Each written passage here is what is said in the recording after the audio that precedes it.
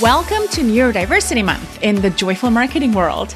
We declare August to be the month in which we celebrate and support all the coaches in our community who fall under the neurodiversity spectrum. That is, anyone whose brains don't quite work in that straight and narrow, logical and linear, unemotional, color inside the lines, focus from 9 to 5 sort of way.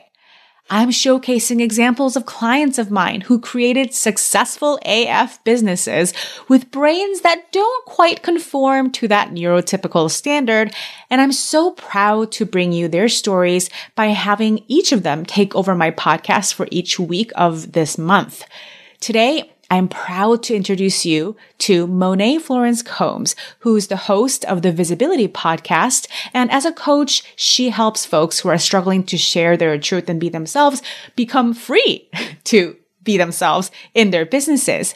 Monet tells the story of her particular chronic illnesses, one of which wasn't actually diagnosed until recently in her adult life, but nonetheless might have started affecting her since she was a little kid and made school very difficult for her and left her thinking that she was, well, dumb, even though, as you'll hear quite clearly, she is anything but. What she always perceived as a character flaw all of her life, because of the way she didn't quite fit into the way that institutions expected her to behave, was actually just a biological difference in the way that her brain and body worked. And Monet talks about what she learned in order to thrive with the brain that she had in the realm of business. She shares beautiful wisdom about how to manage your energy and grow a strong business when you have chronic illness, and more than one actually, and it'll be of profound service to you. I know if you have chronic illness that impacts your capacity differently than other people, and honestly, it'll serve you profoundly even if you don't.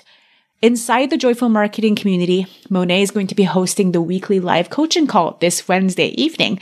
If you want to be coached live by her personally and other coaches who fall under the neurodiversity spectrum and get access to all the tools that she and other coaches created to help you build your business with chronic illness or ADHD or depression, the time to enroll in Joyful Marketing is now. What a good time. But first, here is Monet's takeover of the podcast today. Hello. This is Monet Florence Combs, and I'm so excited to be here talking to you all about neurodiversity and building a coaching business with a neurodiverse brain. So my specific form of neurodiversity, I would say that it is a little bit different than what you would conventionally lump under the term neurodiverse. Neurodiverse usually refers to how the neurons communicate to each other within the brain. And we usually think of things like ADHD or autism, right? We think of the typical neurodiverse spectrum or sensory processing disorders, right? Those all kind of fall under the umbrella of neurodiversity. So here I am. I'm kind of I guess I have my own little umbrella, but it certainly affects my brain. So I am talking about it from the standpoint of chronic illness and cognition. So let me tell you what I mean by that. I have a cluster of chronic illnesses.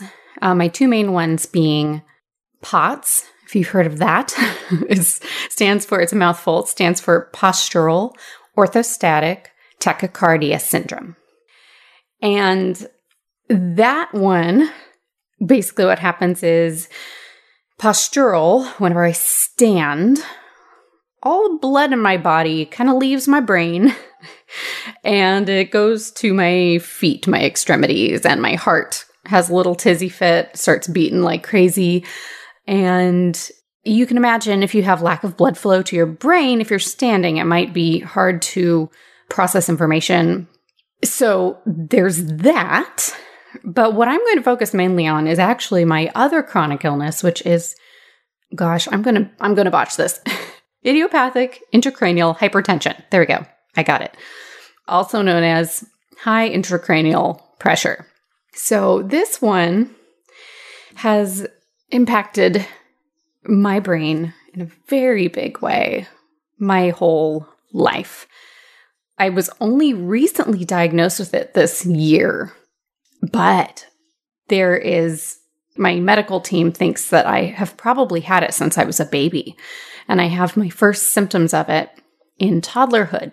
So this is very interesting right now in my life. I'm actually currently in the process of reframing my whole life based on what I had always perceived as a character flaw is actually something that's a biological difference.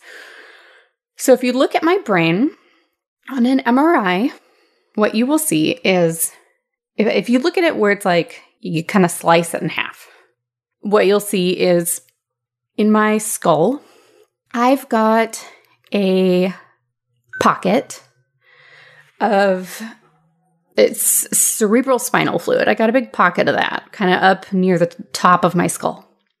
And you can also see it over in my pituitary gland. You can see it looks like it's kind of flattened. So you see spots of it in my brain. And what that does, it's the effect of the pressure. It causes you'll see at the bottom of my brain, where my brain stem is located, on the outlet of my skull, it's very crowded over there. So like my cerebellum, my brain stem, it's all kind of smushed in there with a corking effect.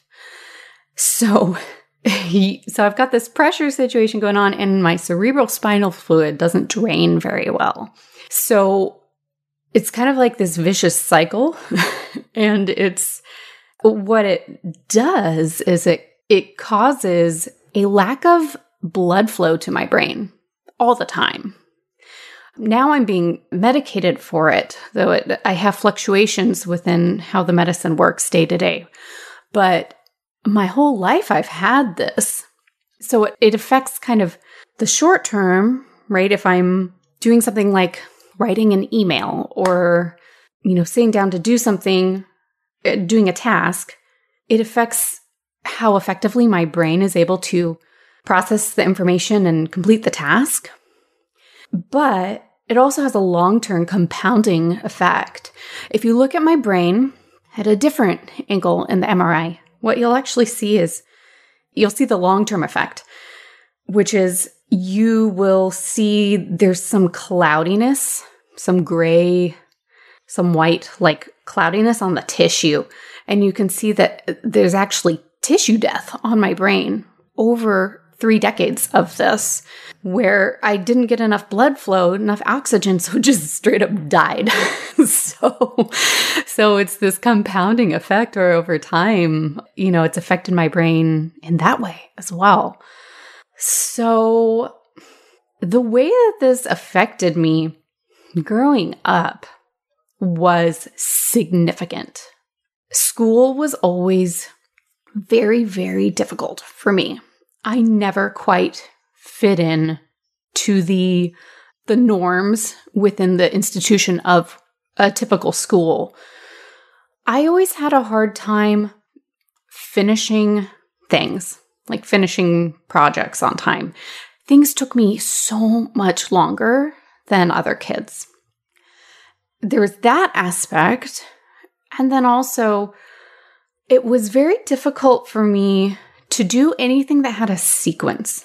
So say a math problem that has multiple steps, because my brain wasn't able to effectively lead itself through the sequence without skipping something.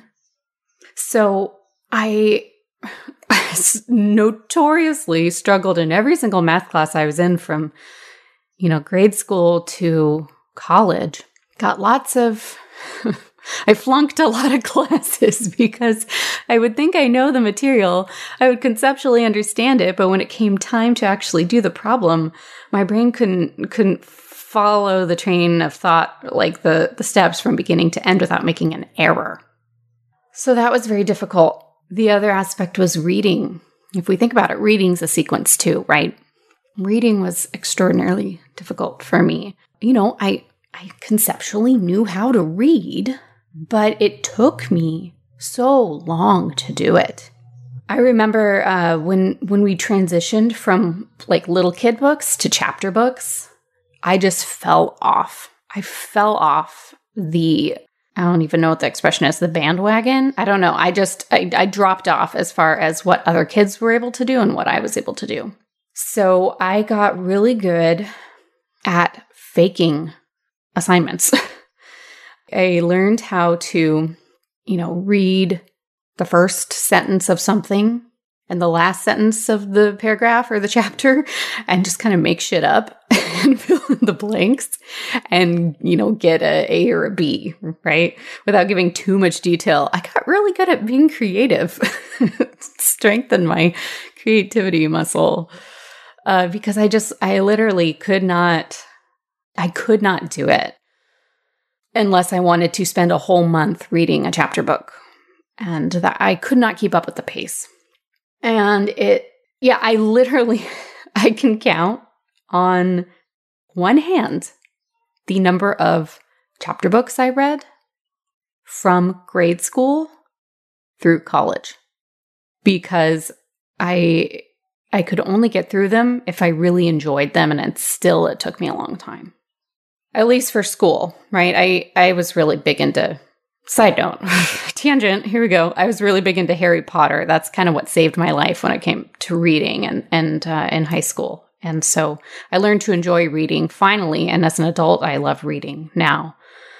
But, everything about school, I just hated it. I hated it. I never felt like I fit in. And I got to a point in middle school where I was up till every night. I was up till 3 a.m. every single night just trying to get my homework done. I was taking honors classes for English. I think I was in remedial algebra, but I was taking honors classes for English and I could not keep up with the workload. And every night, I was up till 3 a.m. every single night. And it got so hard that I remember at one point just thinking, like, if this is what my life is like at 13, like, how am I going to get through high school? How am I going to go to college, right? That was the expectation at the time. And I remember I would have these suicidal ideations because I could not imagine possibly getting through the next few years of school. And there didn't seem to be any other option for me. And that was probably my darkest moment in my life. When it comes to school, it just felt hopeless. But then, fortunately, in high school, high school was better because I was able to find classes that I really loved, like theater, music, and arts. Anything where I was creative, I really excelled in that. And then I started hanging out with one of my very best friends who has ADHD. And we started hanging out in homeroom every day. And she would just not do her work. She, if she couldn't get to something because it was hard for her to get her work done too, instead of staying up till 3 a.m., she just wouldn't do it. And I was like, huh. Like, I'd never considered that was an option. And that kind of blew my mind. And I was like, okay, well, that'll work. And so I stopped trying to overwork myself. And it was the first time I kind of felt agency in my life, I think, where I felt like, you know what? I don't know why I'm taking this AP history class, but if I don't pass it because I can't get the assignments done, like, I can choose to do that and choose to accept the consequences and still excel in the classes that I loved. So that changed how I approached academics. And by some miracle, I got into college. I actually was going to become an opera singer. I have a strong background in voice and had been studying classical voice for many years. And so I was able to do that, and I went to college, and it was just as difficult as high school and middle school, except I kind of developed a binge drinking habit to escape from all of the pressure of having to perform well on my music theory classes, which are a lot like math, if you've ever taken that. And I failed a lot of classes, and I retook a lot of classes. And so, a 4-year degree took me 5.5 years. But after college, the typical trajectory for an opera singer, if you're going to make it your career, is to go to grad school. And in that moment, I thought a lot about it, but I chose to love myself. And what that meant for me was to not pursue my master's, because once I was out, I was never going back to school, ever. I decided I never was going to put myself through that again. It wasn't worth it for my mental health. And so I just kind of was like, well, I'm going to do some theater locally and figure out what I want to do. And what ended up happening was I was hired by a tech startup company that was looking to hire salespeople fresh out of college. And I had some sales experience. And so I went for it. And this is what really kind of changed my life, was working in business. This is what would inform my coaching practice, a decade later. I was really good at sales. I didn't have to read. I didn't have to solve any math problems. All I had to do was talk to people. And I was really good at it. And it was kind of fun. And I enjoyed it. And I got to talk to people from all over the country. And I became the top salesperson at the company, which was cool. It was like, hey, I'm good at this. I'm kind of good at this. And so then I started to work my way up into different roles, and they started handing over some creative projects to me. And I did really well with them. And it got to the point where I started being involved in business development, and the VPs and the CEO and all these people who were above me were calling me into their office to pick my brain and to bring me in on projects and to help me or help them make decisions about the future of the company and the direction that they were going in. And that's when it hit me. I had been going through my life thinking that I was stupid.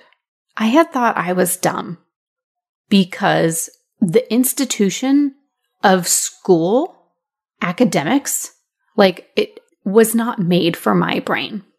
My brain doesn't do math, right?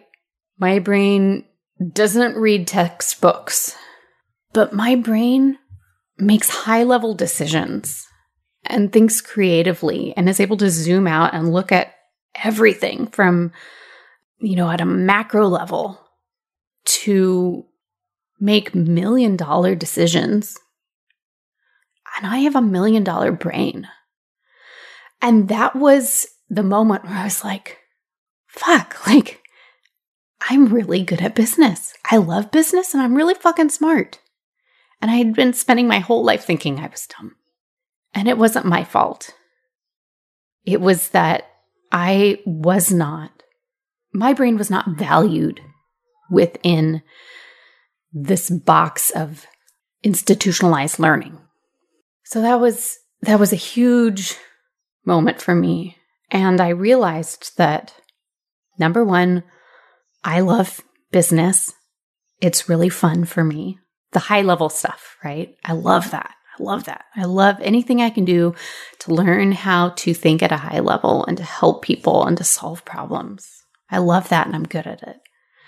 And number two, I wanted to own my own business. And I wasn't sure what that was going to be yet. But I knew that the path I wanted to take. So after that, I went to work for a biotech company and I ran their marketing, and it was a smaller company, so I got to learn, more intimately the ins and outs of running a business. And after I left there, I had a couple kids and I became a birth doula. That was my first real kind of venture on my own. As a solo business owner, I became a birth doula. And I did that for 4 years now. I still do a birth here and there. And that was another opportunity where I realized that I'm really good at this, right? It's like working one-on-one with people to help them to feel confident and to decolonize everything that they think they know about birth and about the institution of childbirth and hospitals and all of that, so that they can forge their own path and do what feels right for them based on evidence and intuition and all of those good things. And helping them during the birth as well. Problem solving. Sometimes it was, how do we get this baby out? And I loved it. Then after I learned about thought work and coaching, I started incorporating that into my doula practice and seeing crazy results where, my clients were able to use the tools that I taught them to help them have births that they felt really good about. And so then I just kind of naturally transitioned into being a life coach and got certified. And it's been a really wonderful place for me to use all of my strengths that my brain is equipped with to help people, and to be able to have a business that works with my brain instead of against it. So let me give you some actionable things that you can use in your own business that I use within mine. And these will be helpful for you whether you fall under the umbrella of neurodiversity or not. So sometimes I deal with a flare of my high pressure. When this happens, sometimes it's because of the weather, sometimes it's just due to the nature of the medication I take, wears off, and then I have to adjust the dosage. And when my pressure goes up, what it feels like is, it's like somebody took what's that called? A bicycle pump, stuck it into my ear and gave it a couple bumps. And so I experience all these wacky symptoms. It feels like I can just feel the amount of pressure in my head increase. Feels like my head's like a balloon that's going to pop. And it affects my vision. Sometimes I get hallucinations, which is very weird. I get really wild tinnitus. So I hear all sorts of stuff in my ears. I hear my heartbeat really loud. I hear all of a sudden it'll be like a really loud ee, and then all the sound will just go away. And I'm just like, what is going on? And then I also get really bad sensitivity to sound. And I have a 3 and a 5-year-old, so that makes things a little difficult because it's just chaos all the time at home. So I have to kind of isolate myself sometimes, and I get nausea and food aversions. It feels like first trimester pregnancy where you just feel sick and terrible. So that's what happens when I get a high pressure flare.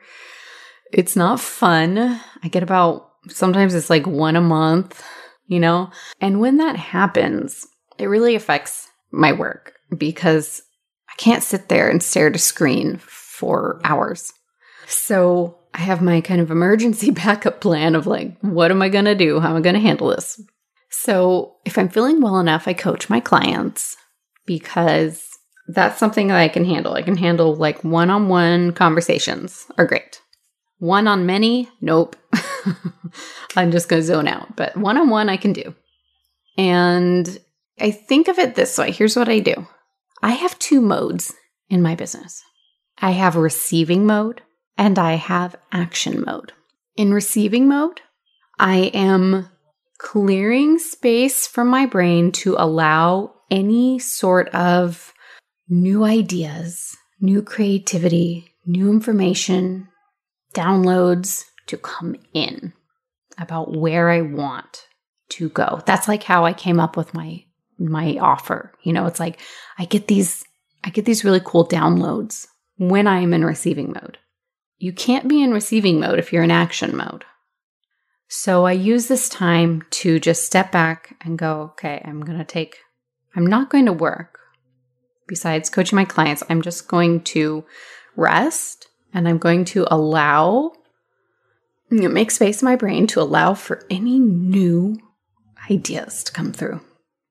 And receiving mode is valuable, and it is because we make money with our brains. And when we allow the valuable thoughts to come in, the ideas that will help our clients, help reach more people, and help serve them better, then that's all you need sometimes. That's more valuable than sitting down and forcing yourself to write 10, Instagram posts or whatever that don't feel aligned with how you're feeling at the moment. Just because you have to, right? It's a different energy. So that's my receiving mode. I let that happen. And if I get a download or a hit or whatever it is, of a new idea, I allow myself to work on it. But when I reach my wall and it all comes through me, I stop and I don't judge myself for it. And that's enough. I think of it like my brain is a lemon, okay? Or maybe this idea is a lemon, right? It's like a little lemon. And I've just been handed this lemon. And, I squeeze all the juice out. Sometimes all the juice comes out really fast, right? I get everything I need from it. And then there I have this little, beautiful little lemon juice. And I've squeezed everything I can out of the lemon. And then I just thank it and I'm done. As opposed to, I get this lemon in front of me and then I squeeze it and then I keep going and I'm like, there must be more in here. There must be more in here, right? I'm forcing myself to keep working, keep going. But there was never meant to be any more juice, right? It's perfect just as it is. And it's okay to step away and allow yourself to continue to rest. Another idea that I like to use is when I'm in receiving mode, feel like crap. I think of it as I get little seeds, right? Because sometimes I'm not well enough to take action on something. But if I have an idea, something comes to me, or an idea for something to talk about, then it's like I have a little seed and I just hold on to the seed and I just kind of collect seeds so that when I'm physically able to, I can plant them and water them and nurture them and give them what they need to grow into a beautiful garden and bear fruit. As opposed to getting the seed, putting it in the ground, and then not having the stamina to be able to water it and nurture it and give it everything it needs right now. I used to be a huge vegetable gardening nerd. I'm really into heirloom gardening. But this is the first year that I am not doing a vegetable garden in a few years because my pots has been really bad this year. So I'm not doing it. But I have this little air-locked container, waterproof, airtight container of heirloom seeds that I've been collecting over the years. And most of them are still viable.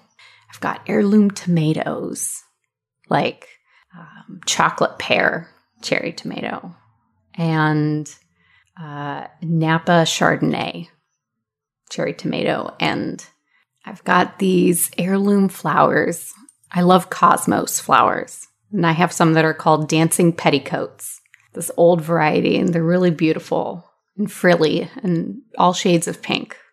I've got this this beautiful little collection of all these seeds. And I know that they're safe in there. And that when I am physically able to, I will have this amazing garden again.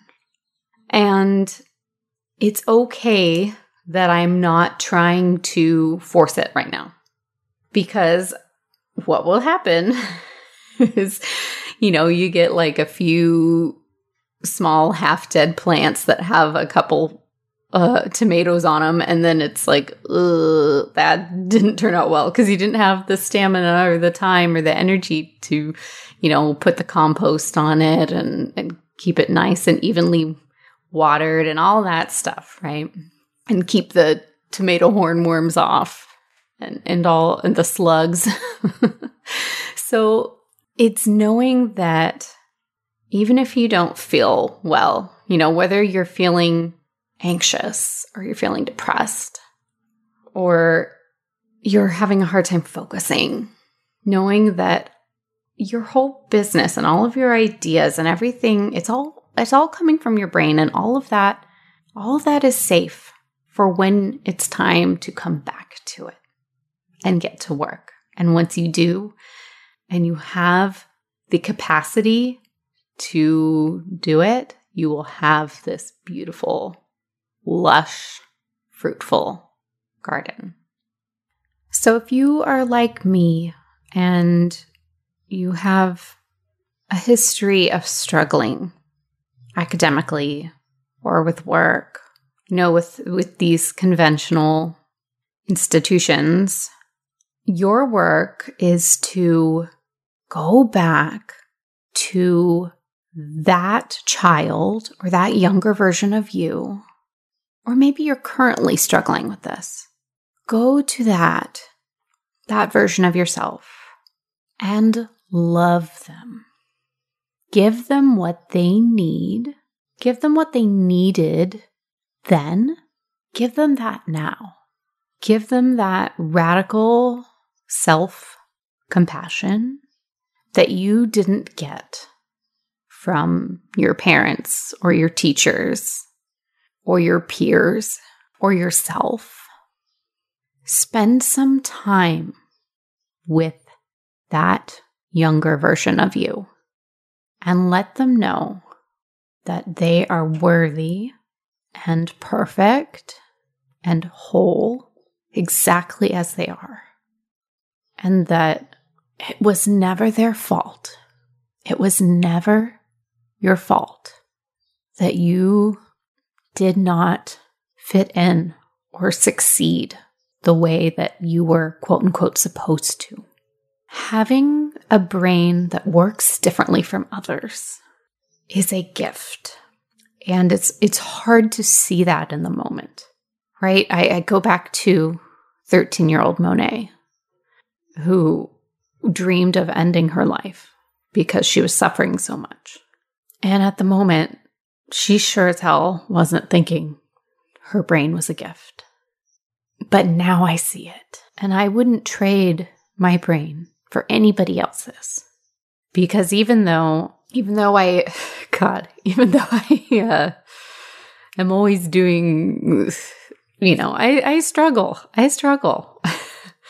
Day to day with life, right?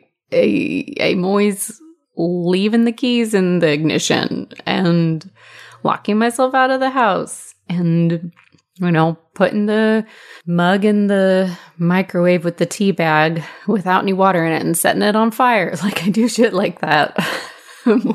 Like every day. Okay. I am, my brain doesn't always work how it would be nice for it to, but I wouldn't trade it because my brain is a gift. I'm a genius in my own way. I'm able to help people with my brain and see people and really understand them and have compassion for people and walk them through difficult journeys and hold space for them and see things from a higher level that they can't see because they're in it. And I wouldn't trade that for anything. So I hope that you can give that same compassion to yourself. The world needs more people who are visible, who can be that light to somebody who is currently struggling. And by sharing our stories and bringing them to the surface and integrating them into who we are in our businesses, that's the work that I feel really called to do here. Because when we thrive openly with all of our struggle and all of our history, that is the revolution. That is what the world needs. Thank you for listening to me today. If you take anything away from today's podcast, I want you to know that you are not going to succeed despite the brain you were given. You are going to succeed because of it.